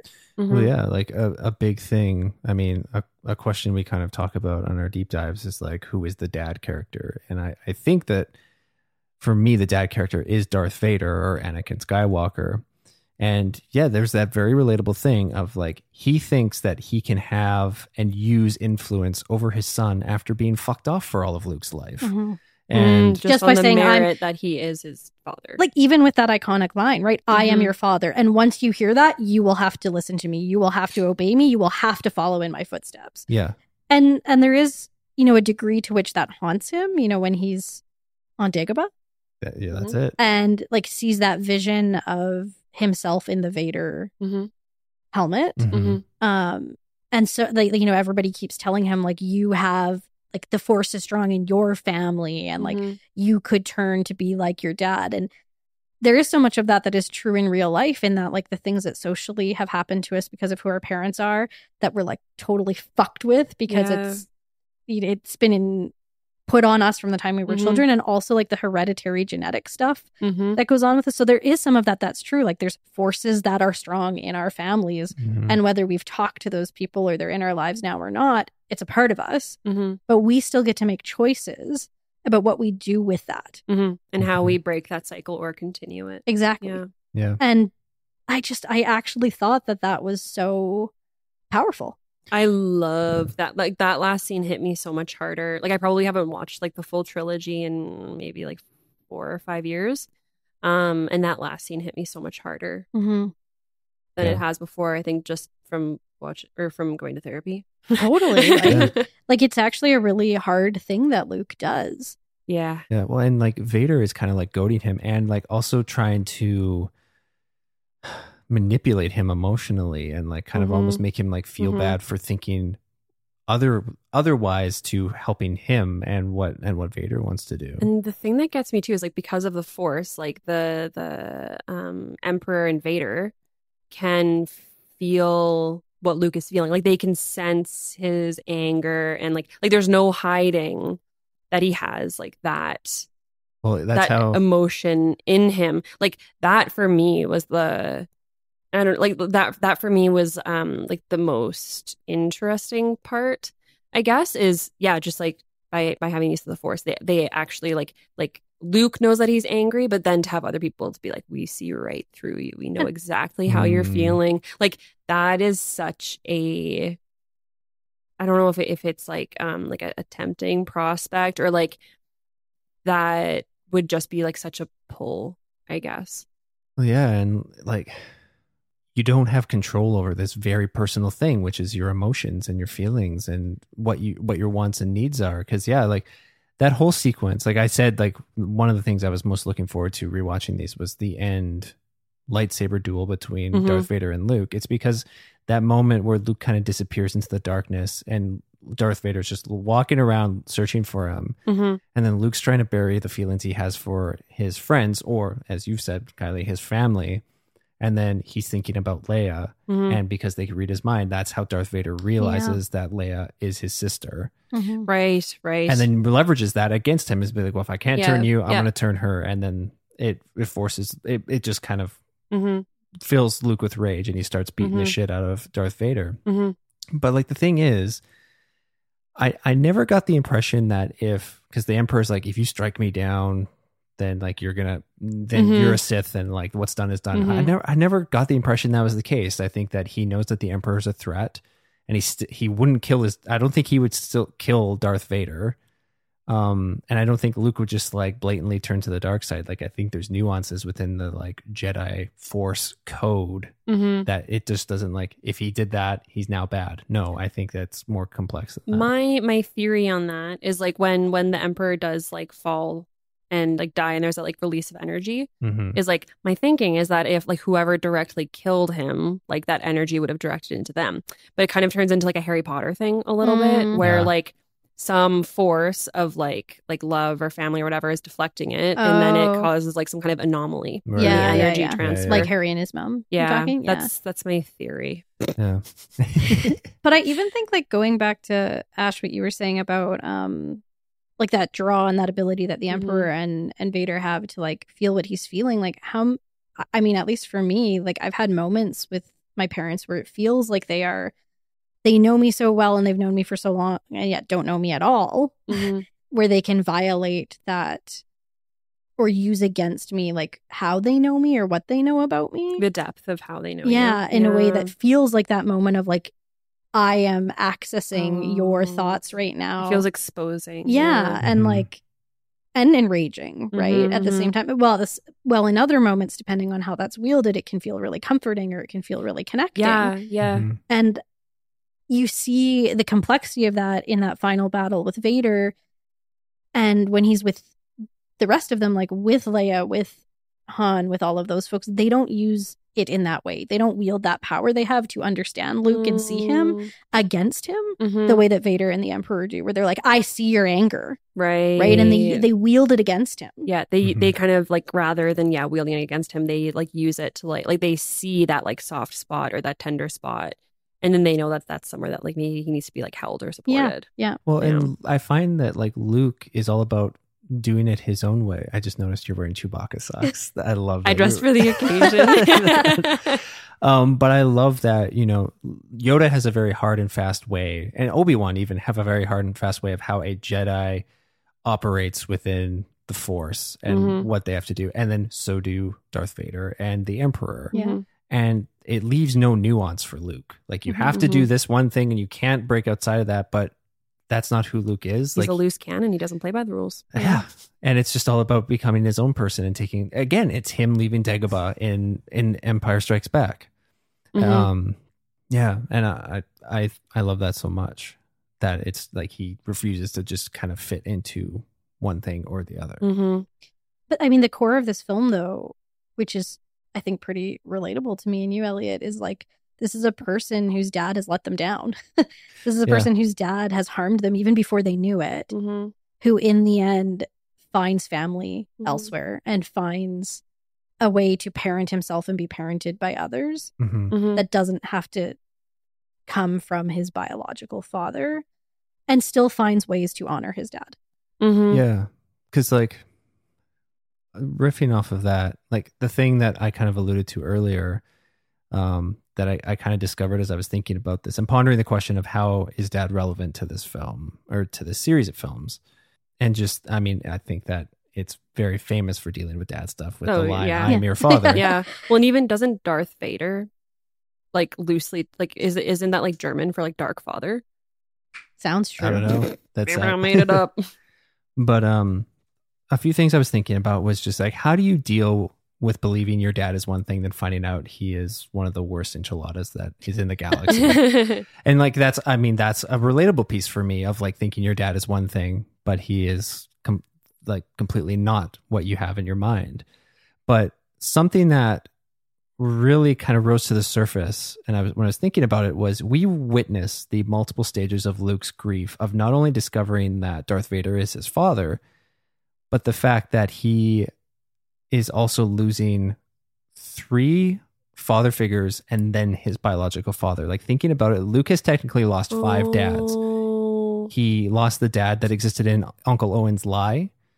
And then he lost Uncle Owen, who raised him. And then he lost Ben, who was a father figure. And then Yoda. And then ultimately Anakin. Jeez Louise.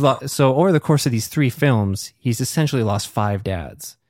So to what I was saying like earlier, the ultimate dead dad film. It is truly. So like the fact, what I was speaking to earlier, that he has to shoulder all of this grief on top of defending the galaxy and conquering evil and carrying on the Jedi legacy that exists. Mm-hmm. That was something I had never thought about before. The fact that he essentially lost 5 dads and having to deal with that on top of everything else. Mm-hmm.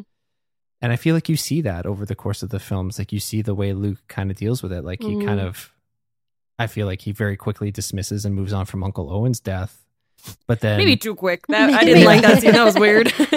But then like he's also, you see him kind of sitting with it, and then like the denial that happens as soon as Darth Vader reveals he's his father, and then yeah, just everything that happens up to Yoda's death, and just like the look on Luke's face, like it just portrays just like, Jesus, I'm losing fucking everybody, and now there's a potential I'm going to lose my chosen family as well. Yeah. Mm-hmm.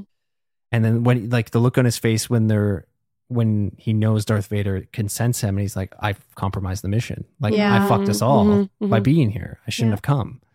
It has like a new, I think rewatching it with knowing all of that will have like a new kind of heaviness to it when I watch Luke.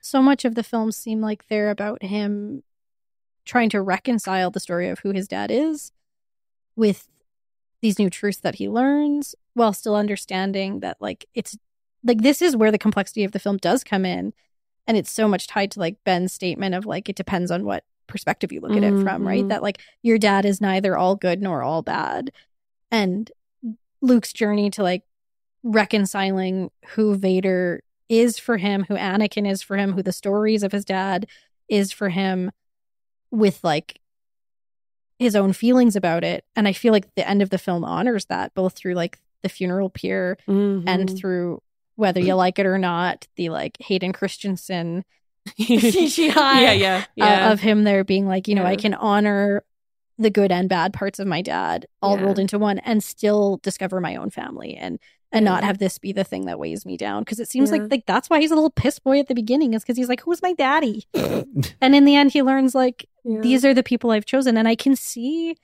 throughout time since this film first came out in the 70s how that could be a really appealing part of this journey. Really appealing part of these films for people is the idea that you make your own family. That you find your own Hans and you find your own ragtag group of humans and droids and your Chewies and your right, and they can be so different and so strange and annoying like C-3PO and stubborn like Han, and you can all love each other anyway. Yeah. And it strikes me, I believe, but you guys know better than me, so correct me if I'm wrong. All of the films, or at least 2 of the films, end with like just looking out at like this group of people, and like many times like someone is touching somebody else. They've got like a hand on each other, or like that seems right to me. Or like at least that's part of the final part of the film, is just like, is it Empire Strikes Back, where like they're all looking out a window and like people have their arms around other people, and then like C-3PO puts his hand on R2-D2. There's just these moments of connection with these people who have found each other. And there is something really beautiful about that. And I could see how that could be like a light for folks. 100%. Like that even if your father is like Vader, you can find your own family later on. Completely. Yeah. And you can like conquer those demons and that darkness that has come from the truth of who your biological family is, or your like family that you grew up with. It doesn't have to be about like biology and your genetics. Family of origin. Yeah. That's actually pretty profound and pretty special. Yeah, it is. It's After Sun for other people. Yeah. For nerds. After Sun for nerds. After Sun for people who don't like to cry. Star Wars is just After Sun for nerds. Yeah. Yeah. Anybody have anything else to add about like how is dad relevant to this film? I mean, like when I was thinking of what they kind of helped me understand about the concept of quote unquote dad, it's just like, I mean, first of all, the fact that family is still complicated, even in galaxies that are far, far away. Dad is a tough term everywhere. Yeah. And I haven't watched these since all the stuff with my dad happened.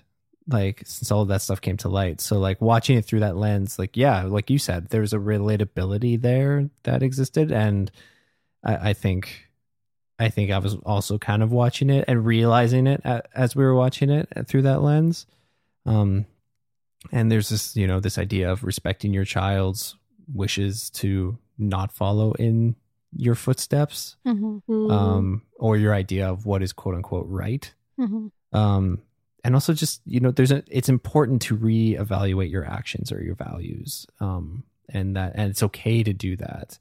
And that you don't have to, if your mind changes or your situation changes, that it's cool to do that.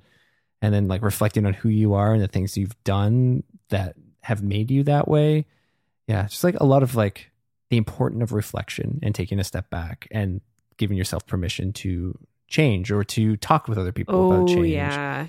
That's, yeah. Yes. Yes. That's, I think what I was trying to kind of put into words earlier about like the anger thing, it's related to that. And I think why it specifically hit me with, the scene with the Emperor and Darth Vader and Luke, when they are like feeling his anger and encouraging him to give into it, is because anger is such a tricky emotion. And like for me personally, like that's something that, has taken so much work over like the last like probably 10 years or so, is like seeing my anger and feeling it and trying to let go of it. And it is the hardest freaking thing. And like you regress a lot, and it's so easy to kind of like slither into, especially if somebody gives you an invitation to. It's a good way to put that. Yeah. So I think that's why it struck me, is because I really related to Luke's like journey and his battle to feel his anger and face his anger, but not let it like swallow him. So just like imagining like being put in that position, just like how much of a test of your like awareness and your ability that would be. I think that is also related to like why the death scene with Vader hits me so hard, is because that is when we actually see, like when he takes the helmet off, you actually see on his face him letting go of that anger and that hatred, and knowing how hard of a thing that is, and how tightly he held on to it, and how much was like wrapped up, like his entire identity and position and everything was wrapped up in him holding on to that hate. So watching kind of like the child become the parent in that situation and hold somebody in a way that they could let go of their anger, even if it wasn't until their final moments. Like watching Luke give that to Vader in his final moments was just like so moving to me, because I think learning how to face your anger and let it go and not let you swallow it, or not let it swallow you, it's like just such a life altering thing to kind of like be engaged with. So for him to be like, hey, I learned this cool thing, like maybe you should give it a try. And to like watch that process happen as Vader dies was beautiful. I like that metaphor of his mask or his like suit being the metaphor for that anger, because he said like, oh, it is just contained in there so tightly. Well, and he's just like, take off my mask, like I want to look on you with my own eyes. And he needs his help. He says like I need your help to take off my mask, right? Yeah. Like he can't do it on his own. I think there's something also, the more we talk about this, the more I think like the through line with Vader and Luke is the emotional complexity that I am drawn to in this film. There's something about that final moment where, Luke talks to Vader and he takes off his mask and he kind of becomes Anakin again. That seems to suggest it both is never too late to take accountability, but it also does not make everything okay. Yes. Yeah. And that is so important, right? There we go. This idea. There's the button. Thank you for bringing it back. Yay. We did Our it. Wayfinder. But I think there actually is something so special about that. And a recent film we watched called The Whale, I think tries to do that, but reductively. And interestingly enough, Star Wars doesn't do it reductively, in the idea that, Vader in his final moments does recognize the goodness that existed in him and the harm that he's caused, and the love he has for the son that he abandoned or was taken from him, but he was okay with that, or whatever it may be. And there's an important connection and acknowledgement between both Luke and Vader in that moment. And it will in no way fix what has happened. It in no way changes the harm that has been caused both personally to Luke and to the entire galaxy. And yet it is still important and meaningful that he acknowledges and takes accountability in that moment. And it's a moment of healing that will continue to help heal certain things. Absolutely. And I think of the juxtaposition between the fireworks and the dancing of like the Empire is gone to the more solemn funeral pyre, or even the more solemn moment of looking out on Anakin, Yoda, and Ben's life forces, and how like it's not as simple a celebration. It's bittersweet. Yeah. And there's a constant reflection that will have to happen in both the hurt and the healing, and those will coexist, in the light and the dark will coexist for always. But it isn't too late, and it's never not meaningful to take accountability. Right. And I think that's so that, like that Anakin can become Vader, can become Anakin again, and yet he will always have been Vader too. It doesn't disappear that time. Yeah. It's actually really beautiful. Yeah. How did I become this like Star Wars person? Nerd. Guys, what happened? It's so good though, because are we gonna cry? Got the tissues. If anybody was gonna cry at Star Wars, I think it'd be us. Probably. Because like that was, I felt a lot of weight in Anakin's death, and when rewatching it this time, and there's just there's everything you're talking about him being a father, but just the weight of that his death has on the whole galaxy. Like Darth Vader has been responsible for so many deaths and so many people being displaced, or and so much fear. Yeah, and like that's a lot of heaviness that goes away with him. That, for all intents and purposes, like there's a lot of pieces that need to be picked up, and we kind of see little bits of that in like The Mandalorian, where like there are places that have not recovered since the Empire went away. Yeah. It seems like a celebration, but the truth is that like trauma and harm and oppression linger forever. Right? Yeah, like it was a war, a star war, so, and that took place across galaxies and multiple planets, and like I think that there's a lot of like heft in that for me, on top of Luke also losing his father in that moment and having to cope with that. Yeah, it's fucking good movies, man. And you found some really great depth in it, so they're even better now. I am an academic at heart. I am an academic. Well, let's go to the final question then after that rousing round of Daddy Deep Dive. What are you guys going to carry with you? This is lighter, but I think it was like seeing those 3 films when we did, and the way that we saw them, and just having not watched them all together in a long time. It's given me this like renewed sense of like creativity and like a love for like ingenuity. So like that's just kind of something, I don't know, just like something fun that it like sparked in me, like seeing the set and the props in the world again. And then the other thing that I'll carry with me is just something like the essential themes that we talked about, like the triumph of good over evil, but then also that it isn't that simple, all that stuff that Kylie just said. Real good. Thank you. I liked it. We should sandwich the Star Wars noob in the middle again. So okay. There's a lot I'm going to carry with me from like the conversation we just had. That helped me go deeper than even I initially had. That helped you Daddy Deep Dive? That helped me Daddy Deep Dive. That's why we do it together, guys. Yeah. But what and also because Elliot can't swim. This is how I swim. We're on either side of him like water wings. We are sometimes you just need some water wings. Sometimes you do. Yep. But what I initially felt I would carry with me, and I will, is how meaningful it can be and how special it can be to share something that means something to somebody else. So Star Wars won't ever mean to me what it means to you guys. It just won't. But it can be, rather than being a grumpus about it, which I have been, how much of a loving gesture I think it is to share that joy with somebody else for them, and to allow their joy to like spark in you, even if only temporarily. So both like when we went and saw Force Awakens and I saw how excited you were, and I was like, oh, this means so much to him. And then even last night, just like seeing all of these adults who so clearly love these movies so much, but also like how many parents were with their little kiddos. And like there was, I don't think anyone who knows this little boy is going to be listening, but if you are, there's a little boy who dressed up as Boba Fett.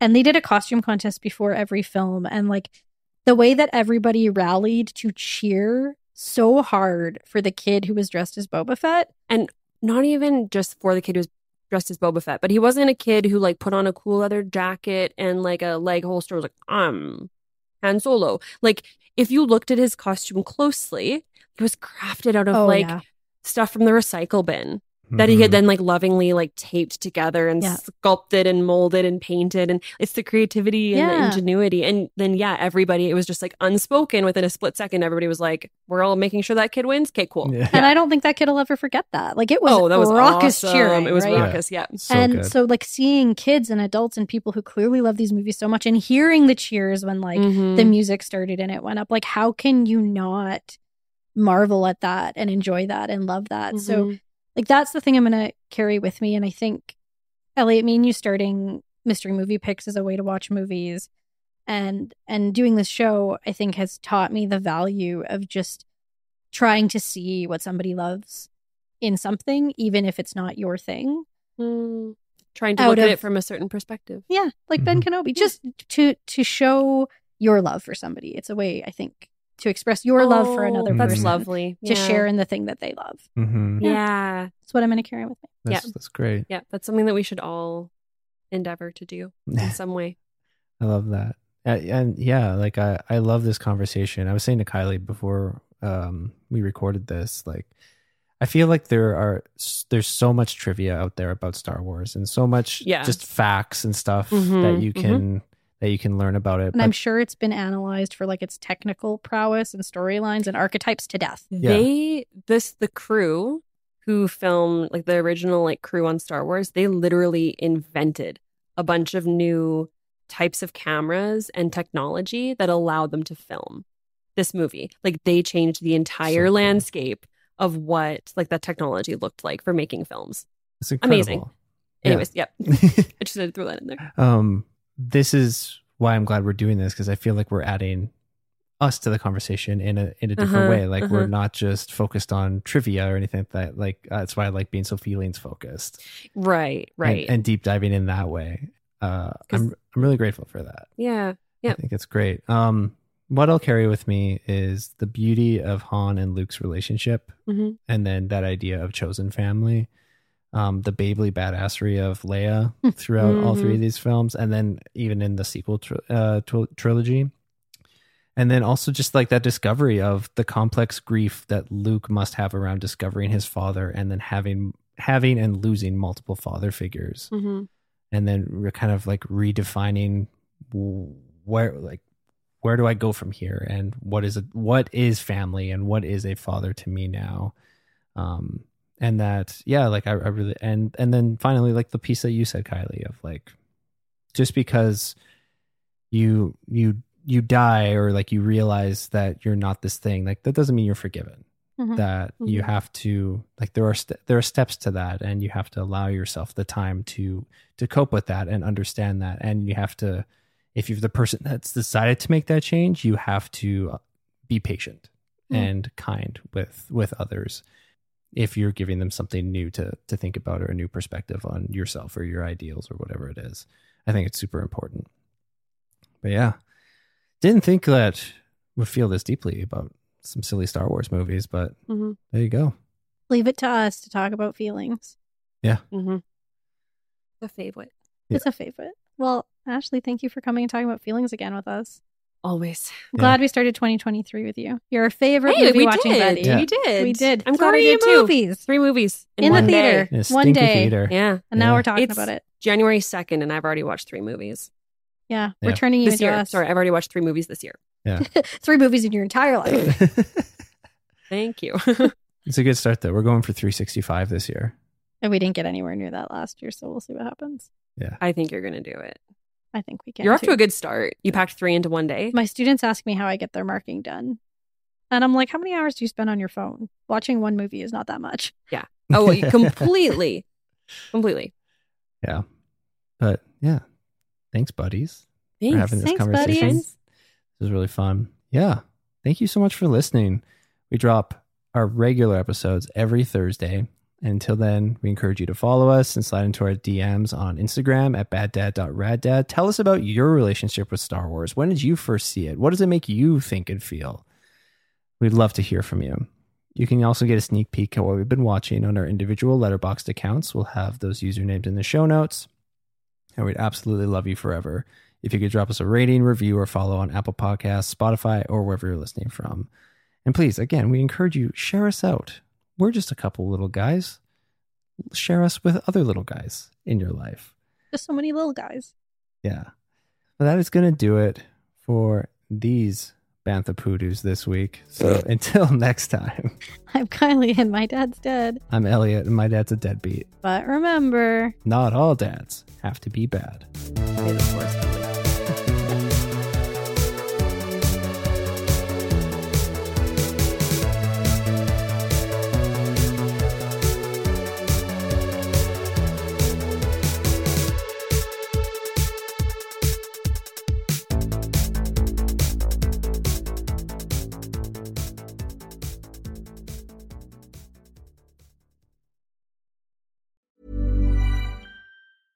Even when we're on a budget, we still deserve nice things.